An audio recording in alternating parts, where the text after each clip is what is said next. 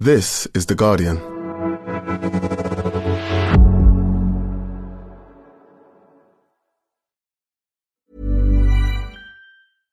Wir präsentieren die neue Word-Uhr, Teil der Diesel Metamorph-Kollektion. Konzipiert mit Virtual Reality-Technologie, um ein einzigartig organisches und futuristisches Erscheinungsbild zu schaffen. Mit einem Armbanddesign, inspiriert von Reptilienwirbeln, einschließlich eines Gehäuses aus silberfarbenem Edelstahl.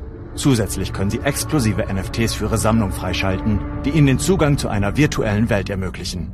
Besuchen Sie de.diesel.com, um die Metamorph-Kollektion zu entdecken.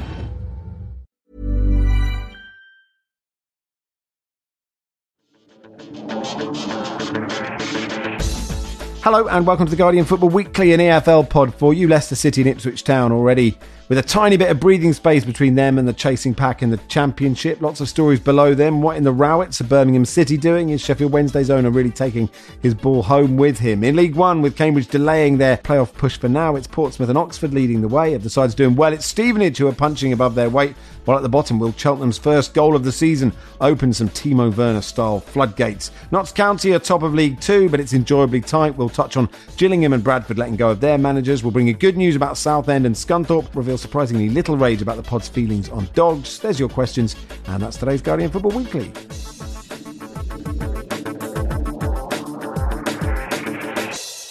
On the panel today, Ben Fisher, welcome. Hi, Max. New celebrity Ben Fisher, we should say. We'll get to that bit in a bit. George Elek from Not the Top 20 podcast, hello. Hello, Max. And Sanny Rudravajhala, welcome, Sanny. Hello. Ben says, are the pod aware of football existing in this country but outside the Premier League? Thank you, Ben. You're the reason why we're doing this podcast. We'll start the Championship. Mark says, not a question, but an observation. As a Leicester fan, I'm amazed by the lack of quality in the Championship. Despite losing all our stars, we've won 10 out of 11 without playing well. Their only plan is to park the bus. No surprise, 3 of the bottom 4 in the Premier League are the promoted teams. George, this feels like an attack at the direct fibre of your being. How do you feel? I saw this question come in and I was amazed by the amazement of a Leicester fan that the gap is that big.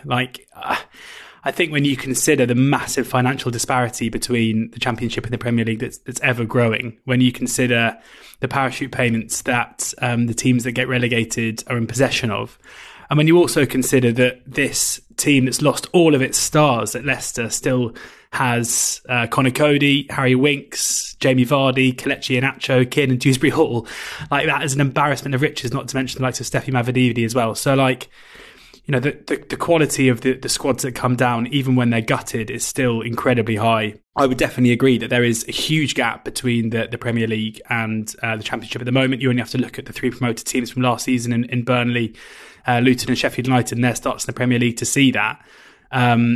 But in terms of their only tactics are to park the bus, I think part of that is because Leicester have an incredibly talented squad with Enzo Maresca, a manager who's implementing a very expansive style of play with footballers who are just generally more technically gifted than their opposition. So what are they meant to do?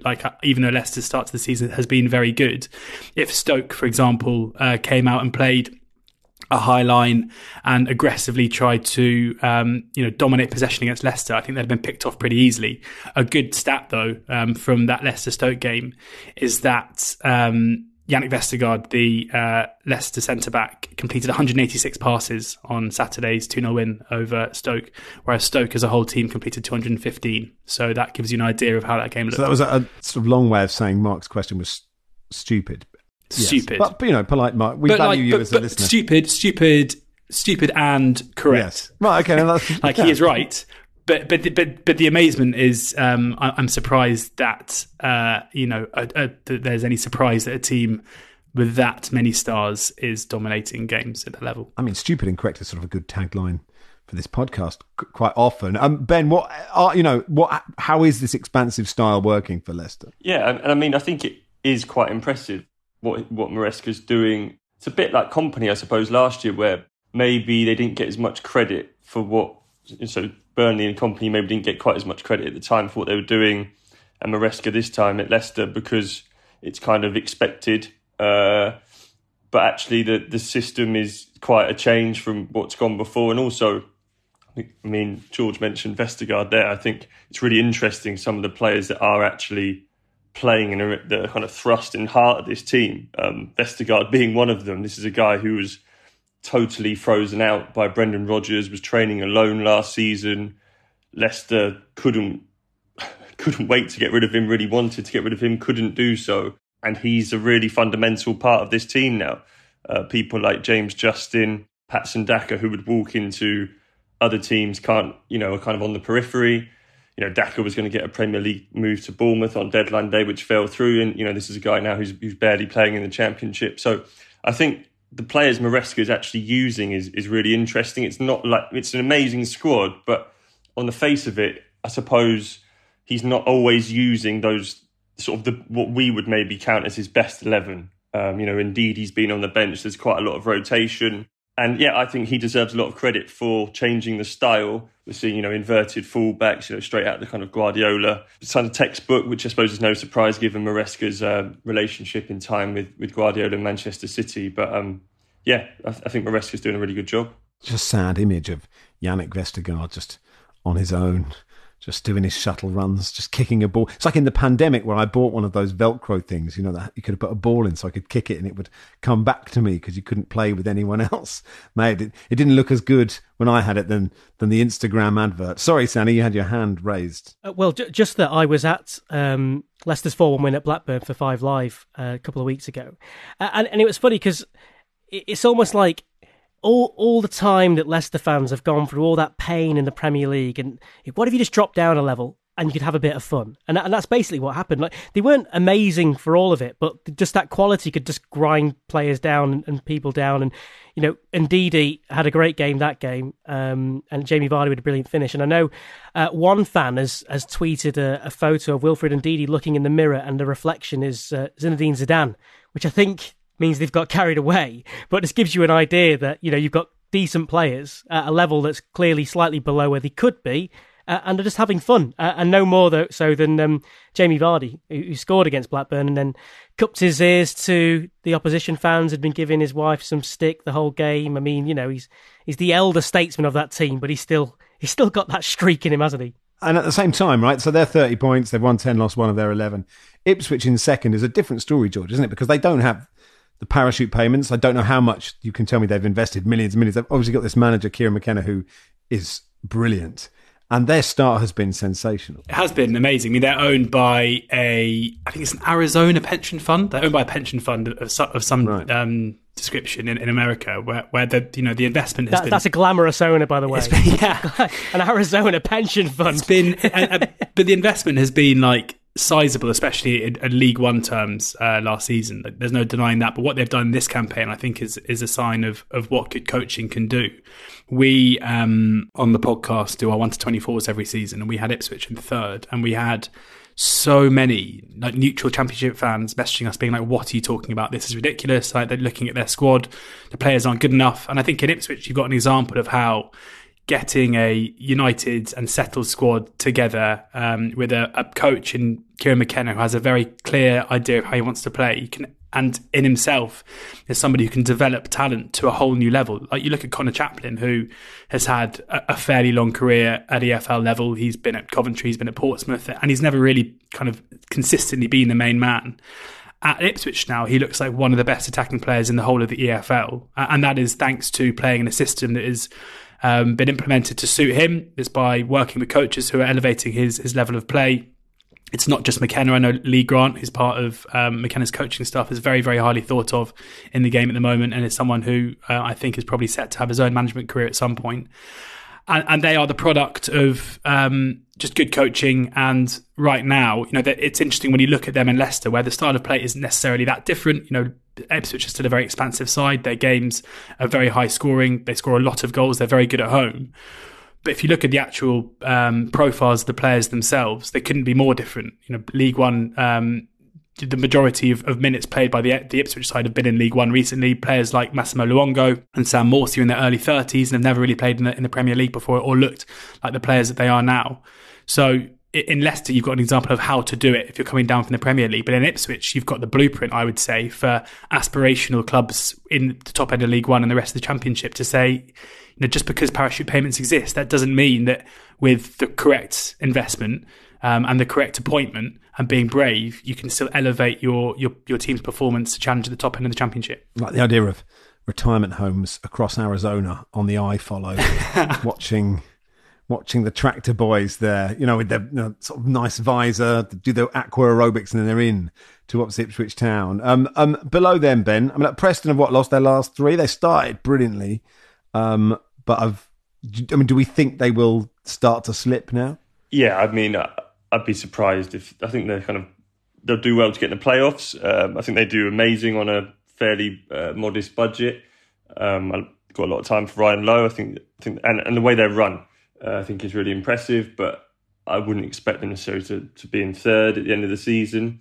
I think we should talk about Leeds as well. I think what Daniel Farke has done there and inherited was quite a mess, to be honest. Obviously, there was a lot of off-field change, a lot of on-field change. Some players that we maybe thought would leave have stuck around, and that brings its own problems. And Leicester and Southampton are in that same boat as well. So I was at the Leeds game on Saturday against Bristol City, and like we said about Leicester, like that feel good vibe. Crescencio Somerville, couldn't quite be consistent enough in the Premier League, but he had a really fun time.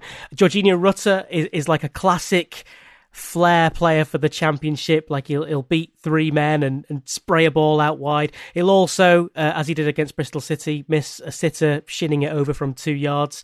Just a bit of everything. And Archie Gray. I actually was watching him and I was like, 17-year-old. I didn't know too much about him. And I just tweeted, Leeds are playing this kid, Archie Gray. He started at right back and he's gone into central midfield. 17, quite tall, but he really assured on the ball, really confident on the ball.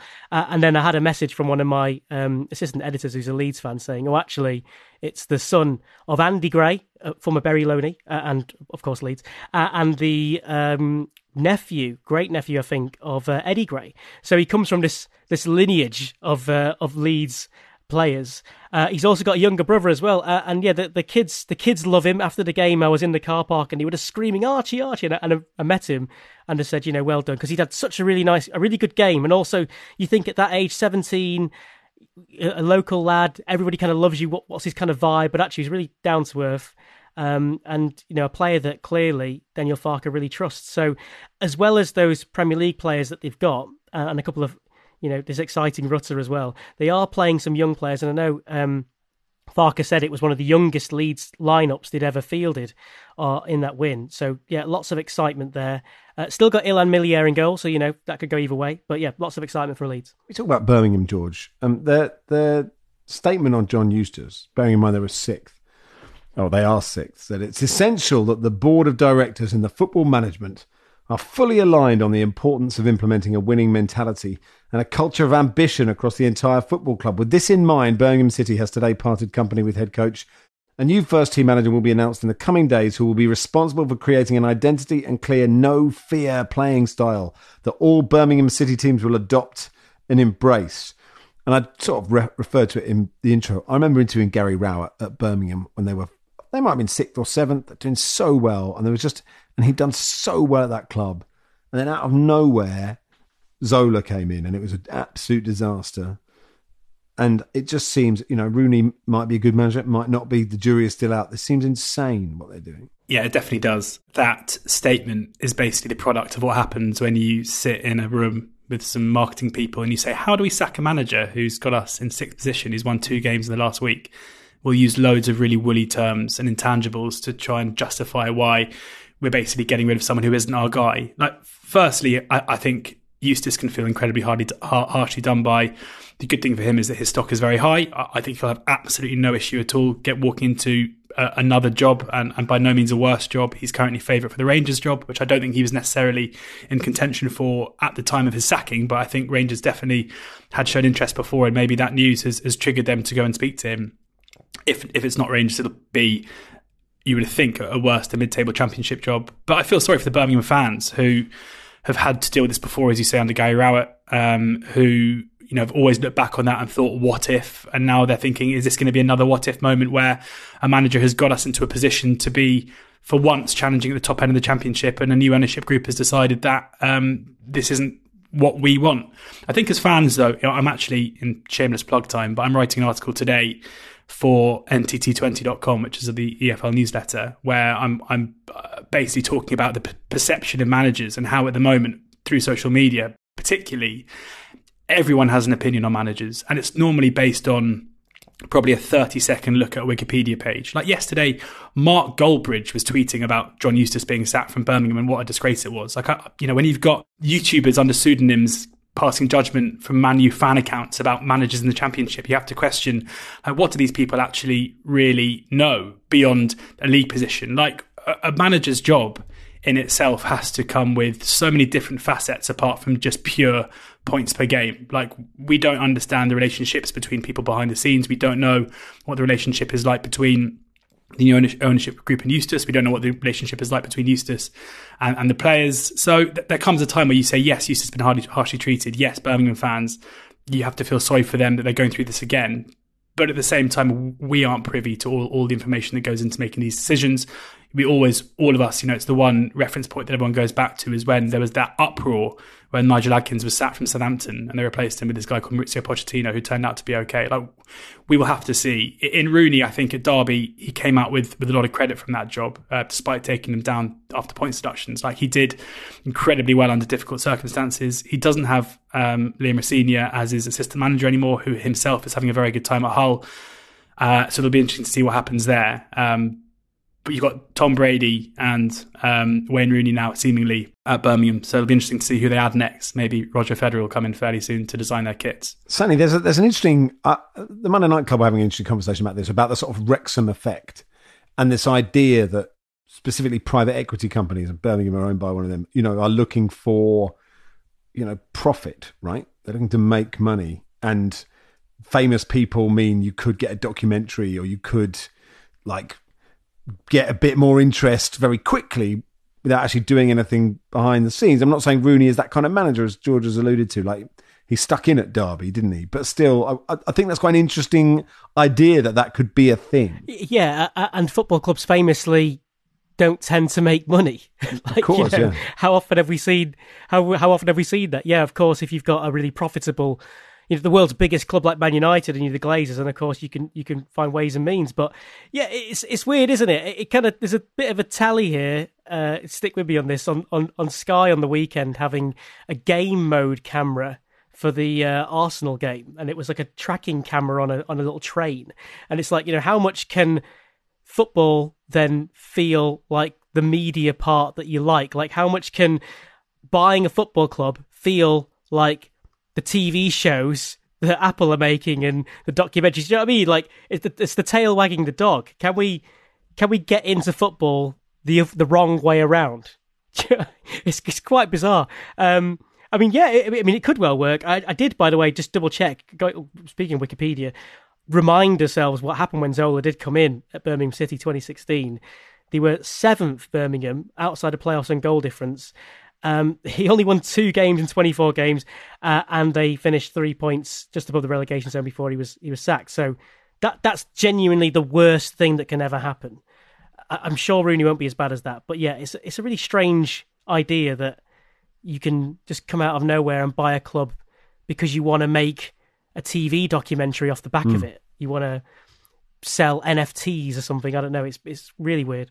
Ben, you spotted, I don't know if it was you, but in your article saying, Wayne Rooney's son, 13-year-old son Kai, recently followed Gary Gardner, Neil Etheridge and the Birmingham City Community Trust on Instagram, which is either a huge coincidence or a real tell. He's unfollowed now, hasn't he, as well? Oh, has he? Has he unfollowed those? Right. I'm sad enough to think, I think those guys have actually still made the cut, but there's some others that have been... Mark Roberts has gone. Do you feel like, George, that Rooney isn't very pizzazzy? Do you know what I mean? He's got a touch of the Grant McCann about him as a manager. Do you know what I mean? Like, just sort of gruff, tracksuited, beardy guy. I know it's Wayne Rooney, but he's not arrive and be like, look at me in my glittery suit. It's just not... That's not him, really. And to his credit, that isn't him. Yeah, I mean, the photo of him and Brady will be quite a juxtaposition in terms of the way that they kind of gone about their personal styling off the back of their retirements. Yeah, and also there's this whole no fear playing mentality. Like as I said, I was a kind of a fan of what Rooney did at Derby. I think he deserved a lot of credit, but it was fairly pragmatic in terms of like the playing style. It wasn't aggressive. Like, I mean, one of my least favourite phrases in football is handbrake off, as if, you know, people think it's so easy just to kind of take off the handbrake and let players just all run forward in a straight line, and that's going to yield results. But you know, it was measured. It was fairly high press, but not like aggressively so. It was fairly possession heavy, but not particularly attacking. It wasn't that dissimilar to what we've seen from Eustace at Birmingham, I would argue. I think there are some really exciting players at Birmingham at the moment. You've got Stansfield on loan from Fulham, who's a really, really good footballer who I'm sure has a future there. Also Siriki Dembele, who's one of the best ball-carrying attackers in the league. So there's the tools to work with for Rooney. But, you know, at Derby, Rooney had some quality players too that he brought on very quickly. So, as I say, I think if Eustace had not won those two games, say they got no points from the six. Like, in fairness, a few weeks ago, there were Birmingham fans, and a small proportion, I should say, before anyone gets annoyed, there were some Birmingham fans who were starting to question whether or not Eustace was the man to take them forward. I think those became quiet after the good recent run. But I mean, basically, if Eustace had lost those games, then no one would be questioning this appointment. But as it stands now, it looks very hard to justify. Very excited about another Knight of the Realm following Sir Jourier. Sir Ricky Dembele is up to his services to football already. Should talk about Sheffield Wednesday, Ben. Their owner Dejan Chansiri said he won't put any more money into the club. I'm the one who saved the club and spent the money for the club. I'm the one who needs to pay around $2 million on average every month. Some fans need to have more respect for owners of clubs and not be so selfish, thinking of their own benefit without doing anything good to the club. Those fans who create trouble to the club and myself and believe that they are the real owner of the club need to be responsible for the financial matters of the club from now on. It's not sort of the ideal thing you want to hear from an owner, is it? No, not conducive to anything positive. Obviously, it's been a really miserable start. Chansiri's obviously sacked Xisco. Remains to be seen who they get into his replacement. Danny Rowe, who was an assistant to Ralph Hasen, who taught Southampton, has been linked. He also worked with the Germany national team setup. Xisco, I think, was on a hiding to nothing because basically of this backdrop where Chansiri, you just can't help but create problems that kind of don't exist really, or certainly exacerbate kind of minor issues. Fans have obviously been unhappy with the way Darren Moore left the club. He obviously came up against Wednesday last weekend when with Huddersfield they drew 0-0. As I think I said before on here, I wasn't really surprised that Moore left. I think that felt a little bit inevitable behind the scenes, the tensions there. Xisco seemed a reasonable appointment, but let's face it, the squad is poor. I know in terms of recruitment, they got Luke Dowling in to try and help. He used to work at West Brom. But, again, I think he was climbing a sort of, difficult mountain there, because what they came up with was a really poor, I'd say just a League One team. They haven't really strengthened or sufficiently. And to be honest, to be where they are is where I'd expect them to be. But yeah, Chansiri coming out with statements like that is not exactly helping things. There's also an issue with Chansiri. I mean, there are a lot of issues with Chansiri, and I think it's important for Wednesday fans that we outline those. And he's a different kind of bad owner, in inverted commas, where the level of investment in the club is by no means minimal. Like he's not supportive in that sense. It's more that, someone made the point to me recently that he's the chairman of Sheffield Wednesday and the owner, but there isn't a board. So how can you be the chairman if there's no board? Like it's just Chansiri. Like he is the person that makes the decisions. Ben mentioned Luke Dowling there. Like it was a weird scenario where he was reported in the local press that he was helping out with the recruitment. It was never announced. He has no position at the club right now. Like, did it actually happen, or did he take one look around and think to himself, actually, you know what, I'm better off away from here? And for Danny Roll to be linked to this job, if you're a 34-year-old up and coming coach who's worked with Ralph Hasenhüttl and Hansi Flick, I personally, and this is no disrespect to Sheffield Wednesday as a football club, under a different owner, it would be an incredible job. But right now, I don't see why you would go and work for a club where there's so much instability, where your boss seems to fall out with anyone that he speaks to, who has a terrible relationship with the fan base. He even, in that statement, he said he wasn't going to invest any more money in the club, and then he broke that promise by sacking a manager a week later. It's really sad to see. And, I think personally that Sheffield Wednesday are far worse this season than they were last season. Under Darren Moore, with some stability there, some continuity, they got 96 points in League One, which normally would win the league. And they've come up, the recruitment has been all over the place. And Cisco, they appointed a manager who, in terms of a succession plan from Darren Moore, I didn't see how it made sense at all. And they've dropped off hugely. This is a job for Neil Warnock, and not that he'd necessarily take it, not for Danny Roll, in terms of just firefighting and finding some way to amass just the amount of points needed to stay up. A word, Sanny, on QPR also struggling, and seems to be sort of perennially struggling these days. Yeah, and the last time we focused on EFL and I was on, we talked about Gareth Ainsworth and kind of these rambling post-match interviews. I mean, it's kind of gone past that point now, hasn't it? 4-0 defeat on the weekend against Blackburn Rovers, and just not at it at all. I mean, to be fair to him, like the squad they've got and the players he's got and the lineup he's having to field isn't anywhere near a decent championship lineup. But yeah, the record is so bad at the moment. I've got the stats here. I mean, they're yet to win at home in any competition. No wins now in the last 6 games.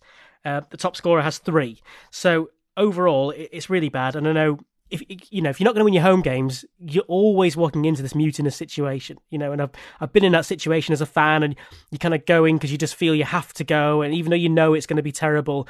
But what then makes it worse is if you lose heavily, at some point you just snap and you go completely irrational and get very angry. And this has happened increasingly if you're a QPR fan. I mean, this persona he's got with the long hair and the tight shirt and the leather and all that, I think that's always been one of his ways of taking the pressure off the players and deflecting a little bit. And it worked really well at Wickham. He was that rock and roll manager. It clearly hasn't worked for him here. He's an ex-player. He's got all that goodwill, but I think that's pretty much exhausted. So unless there's a monumental turnaround, I'm really surprised if he's in. But having said that, it's coming up to international break. Great time to change a manager, as we've seen throughout the EFL, and he's still there. All right, that'll do for part 1. Apologies if we haven't mentioned your team. Please yell at us. We'll do League One in just a second.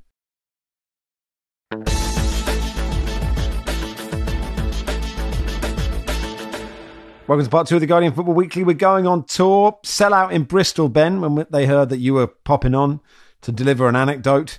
But tickets still available on the 13th of November in London. Ellis James, Troy Townsend, Philippe Auclair joining me and Barry. On the 15th, John Bruin, Nader Manuha, and the Will Unwin anecdote. And the live stream is going around the world. Nicky Bandini, Johnny Lou, me and Baz. So go to theguardian.com/FW Tour 23. League One. Dean says, do you believe League One is weaker this year than in previous years? It's not the same person asking the question last time, George. Hence why Pompey and Oxford are doing far better than in recent years. Ben, do you have League One being a worse league than last year? I suppose some big sides went up, didn't they, last year? Yeah, I think I would probably concur with that. My mind goes back to the comments I think I might have mentioned before of Ian Everett at Bolton, where he just said, we should be going for this because it's quite open. I'll definitely go along with that. And I think Stevenage aside, the top 6, top 7 is probably the teams you maybe would have picked to be up there. Obviously Portsmouth going really well, top of the league.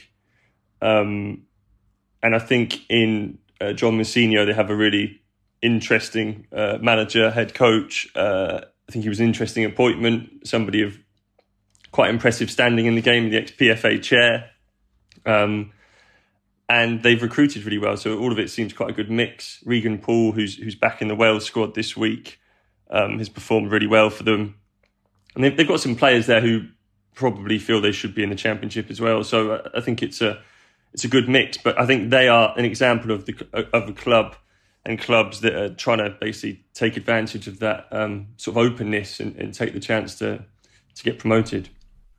Yeah, so Portsmouth top of the league, Oxford in second, bit of a gap to Barnsley, Stevenage, Peterborough, disappointingly, Bolton and Wickham, who make up the top 7. Well, it's only, it's the top 6 is the important one, I guess. Look, last time we chatted, George, you'd just been humbled at the Abbey, Oxford United. Since then, you could argue you've gone on a better run than us. So, you didn't look great when you played us, but you had a lot of the ball. You looked like some nice players. It's all clicked. We came into that Cambridge game, I think, after a good pre-season, thinking we'd already won the league. And in my mind, being beaten 2-0 was probably, it's a bit of a cliche, was probably the best thing that could have happened, because Oxford, it brought Oxford back down to earth, cleared out the complacency, and then since then they've won, I think it's won 9 of 10 games since then, just to defeat Port Vale. Liam Manning's doing an incredible job, and I totally agree with Ben. Like the league is so open this season. When you consider the teams that have come out of the division, last year it was Ipswich, who will always be at the top end, as will Sheffield Wednesday, Plymouth Argyle, who are one of the best run clubs in the country. Prior to that, we saw Sunderland get promoted, Rotherham, who always seem to go up when they're in League One. And none of the teams that came up, on paper at least, looked like they could be challenging at the top end, although at the moment Stevenage absolutely look like genuine top 6 challengers. So that plays a part. Added to that, Derby, who were the pre-season favourites for the title, have looked very poor. Paul Warne isn't having the desired effect that he normally has in terms of getting promotion out of the league. And even Bolton looked like a step down from last season, having lost James Trafford and Conor Bradley, the loanees. So it is open. I wonder if, Pompey, unbelievably, their unbeaten run goes back to March, but they've won 5 of their last 6, and they've gone behind in 5 of their last 6 as well, and come back and won 5 of those. So that itself is impressive. Will they be able to continue to come back from behind? We'll have to wait and see. For Oxford, I was there on Saturday, and Bristol Rovers were the better side, especially in the first half in that game, as anyone who's listened to Joey Barton's interview afterwards will know. And again, it feels like, even though Oxford's form has been very good, maybe for both of them, this kind of level of points tally is possibly unsustainable, with the likes of certainly Peterborough, who've looked impressive this season, Barnsley, Bolton, others looking to chase them down. I watched Barnsley beat us 4-0, and actually it was a pretty tight game. It's really ridiculous. They've got for us stats nerds, they've got a negative expected goals ratio this season. I think Devante Cole has scored about 14 goals from 4 expected. Like, it does feel like maybe they are relying on a hot streak of finishing. It was like a game where it was a really sort of even game, and then they just kept scoring, and then the game would carry on. That doesn't seem fair. They did it on opening day. They did it against Port Vale and won 7-0 as well. Yes, kind of that's right. How are Stevenage doing so well, Sanny?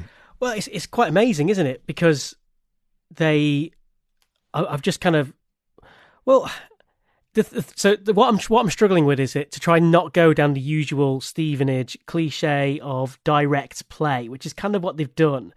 And what they do. You're allowed to. You're allowed to. Look, we encourage the manager. We encourage getting it launched. We encourage it. But yeah, but that's the thing. They are fairly direct, and they are still doing that, and it seems to have worked really well. And you think about the teams around them and the budget they've got.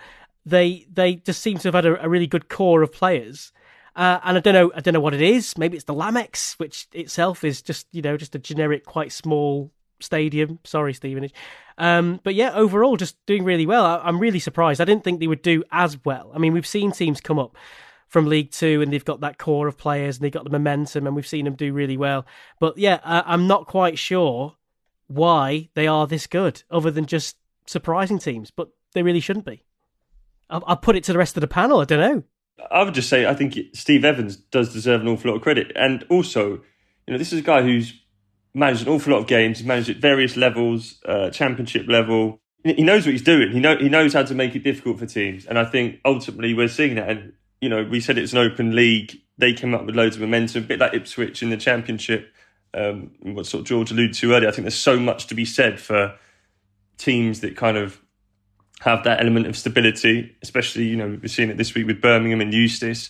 I think if you can hold on to that kind of core and, all those things that teams are good at, and Stevenage and Steve Evans have certainly done that, then it can take you a long way. They're also just a throwback to what League One sides basically used to be. And I think there's room for that. Now these days, most sides, let's try and get it on the ground and play it. Most sides are full of basically released Premier League academy graduates who've been coached and nurtured to play a certain way.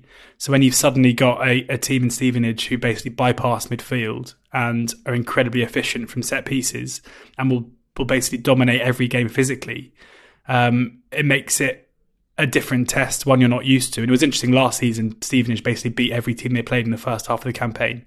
And then it was when they came back and played them a second time, their record was much worse, almost as if like teams once they'd had to live through it once, then understood what the challenge was going to be and got better at dealing with it. But I think unless that happens again, Stevenage, in my mind at least, are not there by luck. They're not. It's not just a fast start that won't continue. They are one of the most effective teams in the league, and I'll be surprised if they're not in the picture for a top 6 finish at the end of the season. So what we're saying is that Stevenage are the new Wimbledon, and we'll soon be seeing Steve Evans taking them to an FA Cup final. Is that what we're saying? In a sombrero, maybe. Yeah.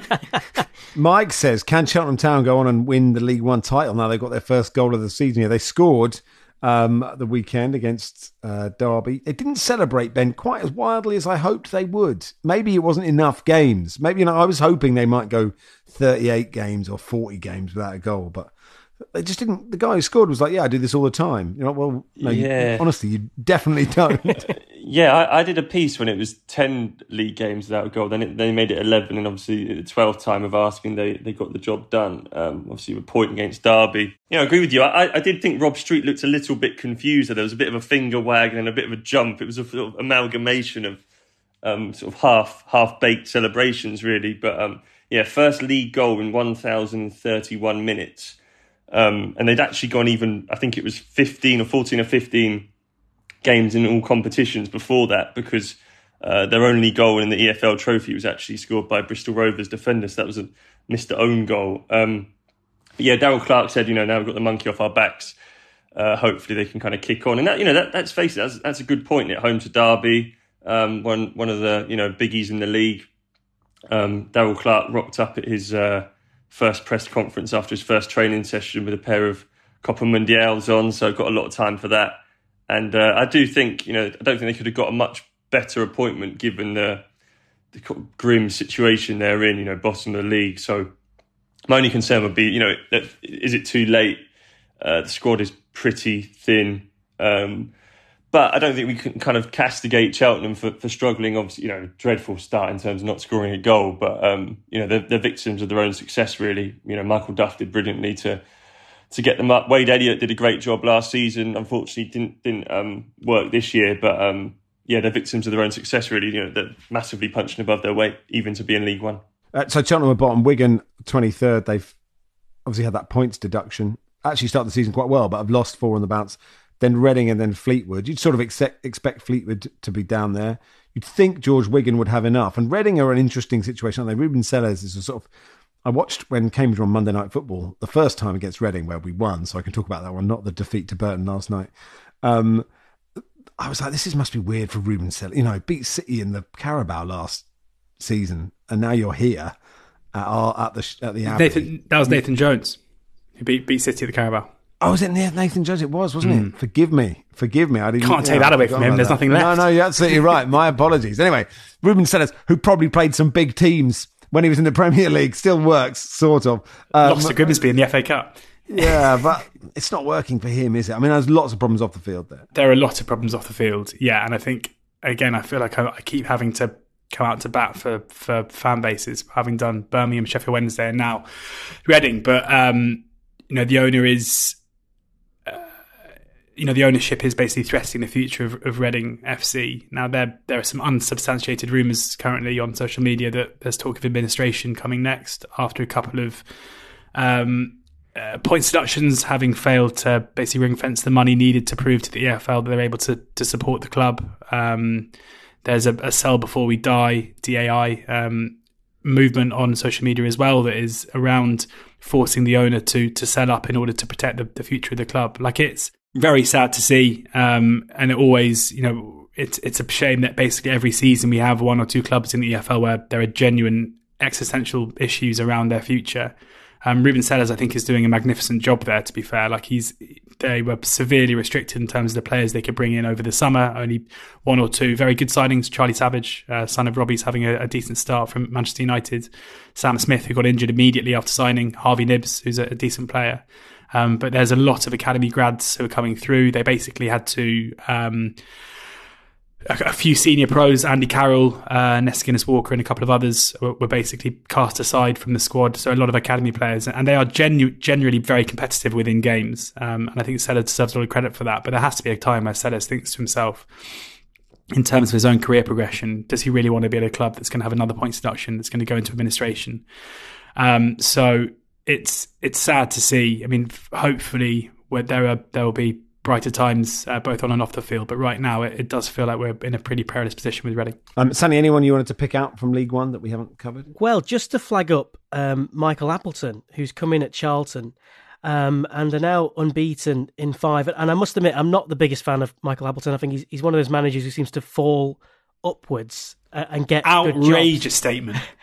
Outrageous statement. He seems to get decent jobs, and I'm not sure he always deserves it. I know he had a pretty good run at Oxford, but whatever he's doing at Charlton, he seems to be working. Corey Blackett-Taylor as well, who's got 4 in 5, really exciting winger. And Alfie May up front, who's got now, I think, 7 goals. So I think Charlton could be a team to turn it around. But yeah, I must admit, I'm not the biggest fan, George, of Michael Appleton. I mean, I wouldn't mess with Michael Appleton because it's a big unit. And I wouldn't necessarily mess with Joey Barton, but you have, George. You're in a Twitter beef with Joey Barton. Well, I don't think he's noticed. But Joey, this was amusing. After the Oxford game on Saturday, Joey Barton wasn't happy with anything, basically. He wasn't happy with the result. He wasn't happy with the officiating. I'd probably suggest that he should, before saying that an offside goal was level, he should probably wait and actually watch the replay back before making those judgments from his dugout. But he then, the interview was tweeted by BB Radio Bristol after the game. And Oxford's assistant manager is called Chris Hogg, and an account under Chris Hogg replied to the interview with a laughing face emoji. Joey Barton's obviously seen that, and it's got him annoyed. So he's gone to Chris Hogg's Wikipedia page and he's screenshotted the career history of Chris Hogg, which was 150 games for Hibs, a lot of England youth caps, a decent career up in Scotland, nothing like the incredible career of Joseph Barton. And he's tweeted it with a crying face emoji, basically saying, look at your terrible career, mate. How are you laughing at me? The only mistake that Joey made was that it was just an Oxford fan called Chris Hogg and wasn't actually the Chris Hogg that he thought it was. And I managed to pounce on this and do some decent numbers by telling Joey to stay classy. I can't believe he hasn't deleted it yet. But it wasn't the best Saturday for him. But I should say that Bristol Rovers are impressive. And if there's a team that haven't necessarily started the season that well in terms of a points tally, but could challenge in what we've already said is a very open League One, I think they're certainly one that could do it. They've got the players to do it. Barton has won a promotion out of League Two previously with Bristol Rovers. He took Fleetwood to a playoff semi-final, so he's got it in him to do it as well. You're just backtracking because just say, I'll try and say some nice things. I don't want to knock on my door and I open the door and there's Joey in his cap. Anyway, that'll do for part 2. We'll do League 2 and part 3.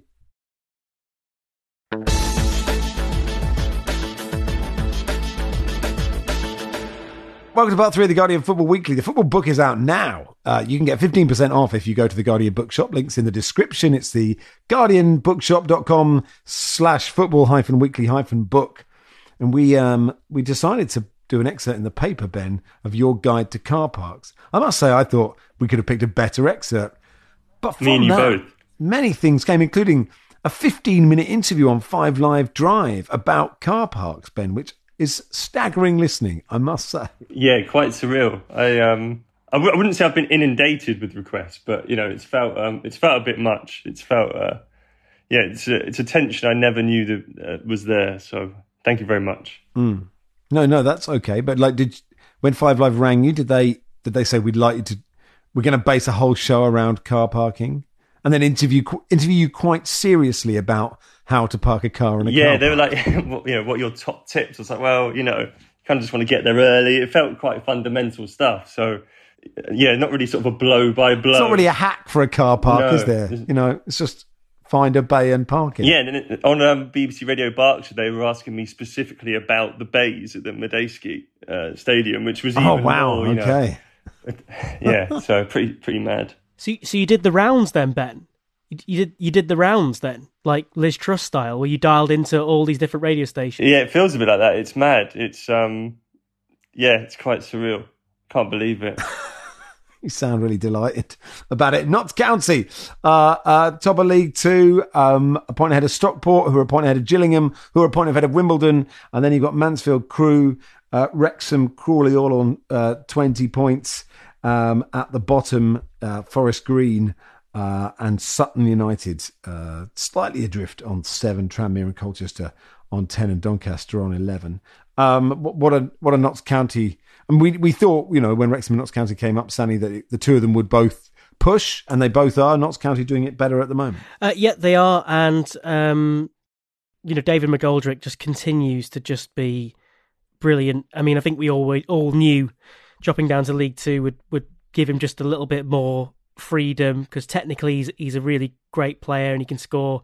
He scores this one goal and it's like a little dink over a goalie that's on rushing. He likes that a lot, but then he's got a lot of other goals to his repertoire as well. And Langstaff as well, hasn't he got something like 50 goals in 53 games or something like that? There's some mad stat on him since he joined. I mean, you've got 2 strikers there alone who are just doing brilliant things. I think Luke Williams has just done a really great job. I mean, I know there's some controversy if I say that the conference teams are better than the League Two teams, because it's not quite true, but there are a section of teams in League Two who would struggle if they went down to the conference, and a section of teams who would do very well in coming up to League Two, and Notts County are one of those.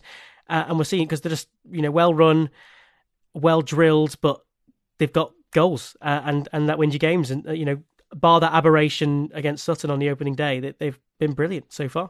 I mean, that is true, isn't it? If you look at Notts County, Stockport obviously came up recently, George, Wrexham as well are sort of in the mix. I mean, I felt that when we kept getting out of the conference is almost harder than getting out of League Two somehow. That's why League Two is looking so challenging this season, is because you've had loads of these sides who come up from the National League, are immediately one of the better teams in League Two, but none of them have managed to get promoted. So Stockport are still there, Salford are still there. And suddenly you've got, because of the financial constraints within the National League were a lot looser than in the EFL. That's why these clubs were so attractive to investors. If you're looking at the squads that have the most investment within them, those are going to be the Wrexhams, the Notts Counties, the Stockports, the Salfords. So it's become a bit of a shark-infested water, I would say, League Two this season. But I think Notts County deserve a massive credit. I think in Luke Williams, you've got a manager there who, if I was to say one manager out of League Two who's got the potential to manage at the very highest level, it's got to be him, because in recent years, teams getting promoted out of League Two, generally it hasn't been those who look to play a possession-based style, but Notts County is liquid, total football. They dominate possession. They get it into wide areas. They've got loads of really talented technical players. Jody Jones on the left-hand side, Dan Crowley through the middle, McGoldrick, of course, who's still a wonderful player. So they're one. And then in Stockport, a side who, in Louis Barry, have one of surely the most talented footballer in League Two. A guy who, there's just no way he should be playing football at that level at 20 years old, on loan from Aston Villa, playing off the left-hand side, scoring magnificent goals every weekend. So they're the two who are setting the pace at the moment. But you'd be surprised if Wrexham don't improve after a start to the season where they've struggled to adapt as quickly, I would say, as Notts County have. Gillingham are third. I mean, they do have a negative goal difference, which is sort of quite impressive when you're that high up the league. But they sacked Neil Harris, Ben. Why did they do that? Yeah, I think I might be doing something on it this week. A couple of people I've spoken to seem to suggest it kind of boils down to style of play, goals, wanting to be more attacking, all of these things, which, sounds good. That sounds mad in League Two, right? Like, it's League Two. Like, what do the owners expect? Well, I think it'd be because of the likes of Notts County and Stockport, I thought. Yeah, I guess so. And I think Neil Harris as well, to his credit, I think Neil Harris is a good manager. I think, he's certainly a League One manager, I believe.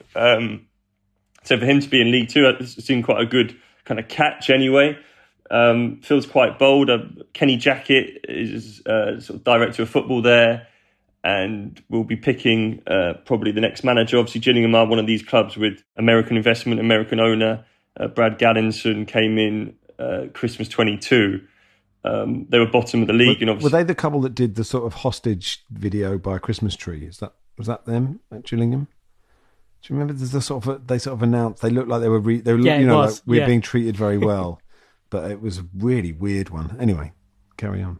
Sorry, no, I didn't see it. Maybe I should see it. It's amazing. It really is amazing. It does genuinely look like they've been forced into buying a football club on Christmas Day.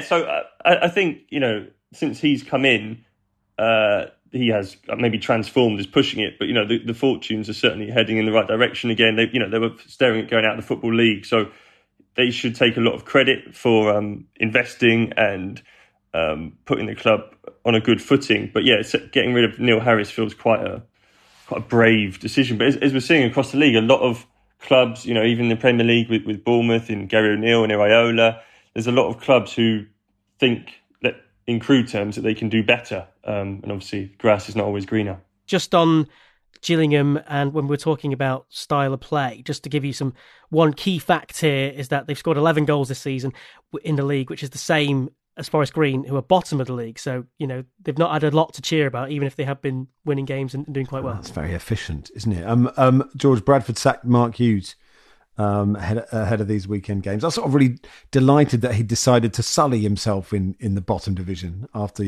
not an unimpressive managerial career. Do we think this is him done then? Where do you go from here? Who knows, really? I mean, it was a big risk for him to take. I think he basically thought after everything he had achieved, he probably wasn't going to get the kind of jobs he'd got in the past. So it was the equivalent of loading up a Football Manager save when you've normally been taking over Premier League teams thinking, I'm going to take Bradford to the Champions League. And after 2 years or just under in the job, he's realised that that's actually quite a difficult thing to do. But he did okay for the most part. Last season he had Bradford's just in the playoffs. They lost in the playoff semi-final. But with one of the biggest budgets in the league, a massive reliance on top goal scorer Andy Cook, where when Cook started this season, not in great form, Bradford's points tally basically stalled. And then he scored a hat-trick a couple of weeks ago and they won the game. It didn't feel like Hughes himself was having a massive positive impact, either in terms of managerial performance or just in terms of you'd think he might be able to recruit some big names, at least, to the club to come and help the cause. So not a massive surprise to see Bradford sack their manager.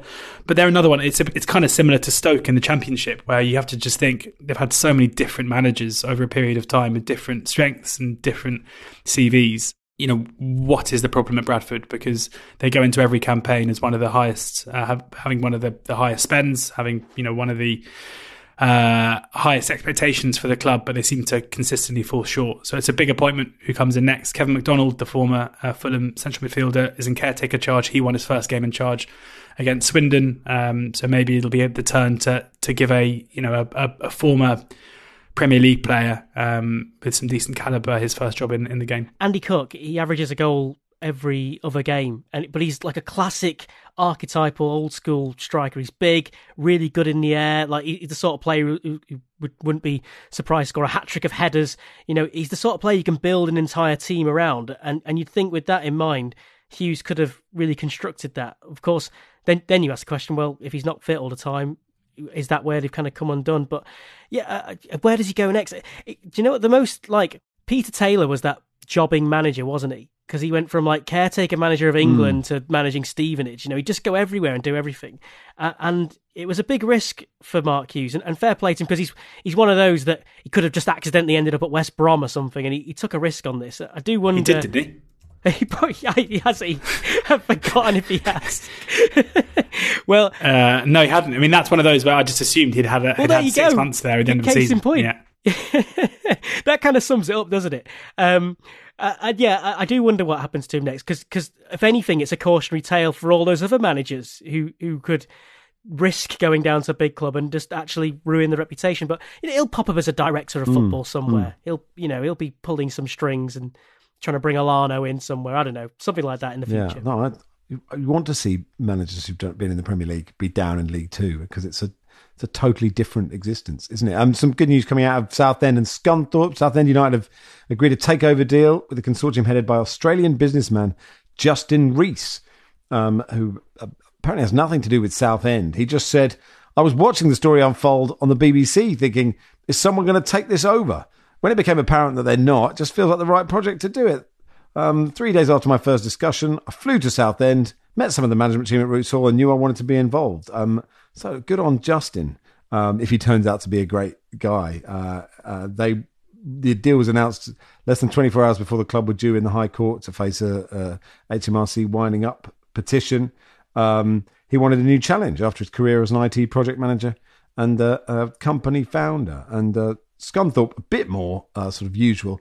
Local businesswoman Michelle, I think, did an Australian plumber take over Swindon? I think David Squires was telling me that. I don't know if he's a Swindon fan. Clem Morfuni, I mean, definitely not a plumber. Yeah. He might have owned a plumbing business. Well, I mean, yes, I think he owned a plumbing business, but, you know. He's a jobbing plumber. Yeah. Just to say, I loved the headline on the sub-headline on the Guardian story about Justin Rees. It says, Justin Rees forms consortium to invest in 117-year-old Southend United while travelling around Europe on his gap year, which just makes you think that, is this guy actually 18 years of age? It's a liberal use of gap year, I think. Yeah, I mean, although it is worth saying, George, in Australia, tradies do incredibly well, and you know the local. That's why you're there, isn't it? Has the biggest house, on the next street. Incredibly envious. I picked the wrong career. Do you know what? I really need to move one of the shelves in the dishwasher up, but I just really, I mean, I haven't got round to doing it, but when I do, it would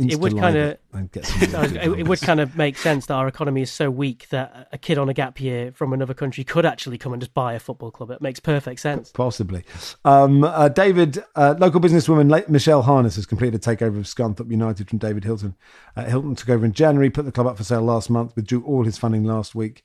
Harness worked as the club's commercial director for 15 years, was previously on the board. So we wish them both a lot of luck. Ian says, when will the woman behind me at Ipswich accept that we play out from the back and stop screaming every time the goalkeeper has the ball at his feet?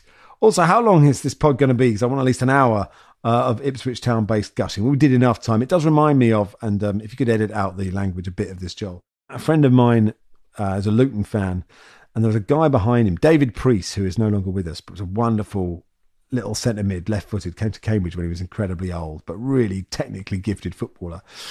He'd always pass the ball on the edge of the box. And the guy behind my friend Matt at Luton, every time David Priest got the ball, for about 5 seasons, would just go, Priesty, hit it, you Priesty, like over and over and over again. It's like this, his whole memory of football is just someone yelling at David Priest like that. What else we got? AD Bryan says, hi Max, just to let you know that the Smiths did appear on Now That's What I Call Music compilations. What difference does it make was on Now 2?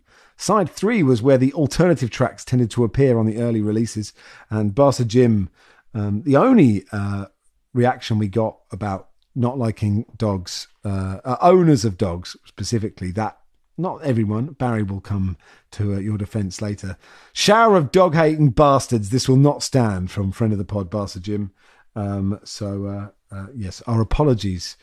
But I thought we'd be cancelled, and we weren't. Ben, you're running a half marathon this Sunday. Yes, thank you, Max. Yeah, no, if anybody wants to donate, they can do so. I've pinned the tweet on my Twitter page, which felt quite revolutionary in itself. And a shameless plug. It's a great cause for prostate cancer. And talking of Southend a minute ago, actually, I remember interviewing Chris Powell when he ran the London Marathon for Prostate Cancer UK.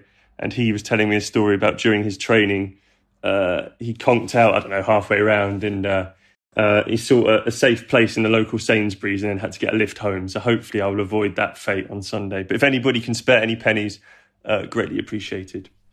Which half marathon is it? The Bath half marathon on Sunday. Right. Have you worked out parking? I'm going to get the train actually, Max. Okay, I think, because I'm nervous about the parking situation. Did have an email last night. Oh, what time are you hoping for? Honestly, don't care about time. Anything goes. Just want to get round. Oh, good luck. All right, that'll do for today. Thanks, Ben. Thanks a lot. Good luck on Sunday. Cheers, George. Cheers, Max. Thanks, Sanny. Nice one. Football Weekly is produced by Joel Grove. Our executive producer is Danielle Stevens.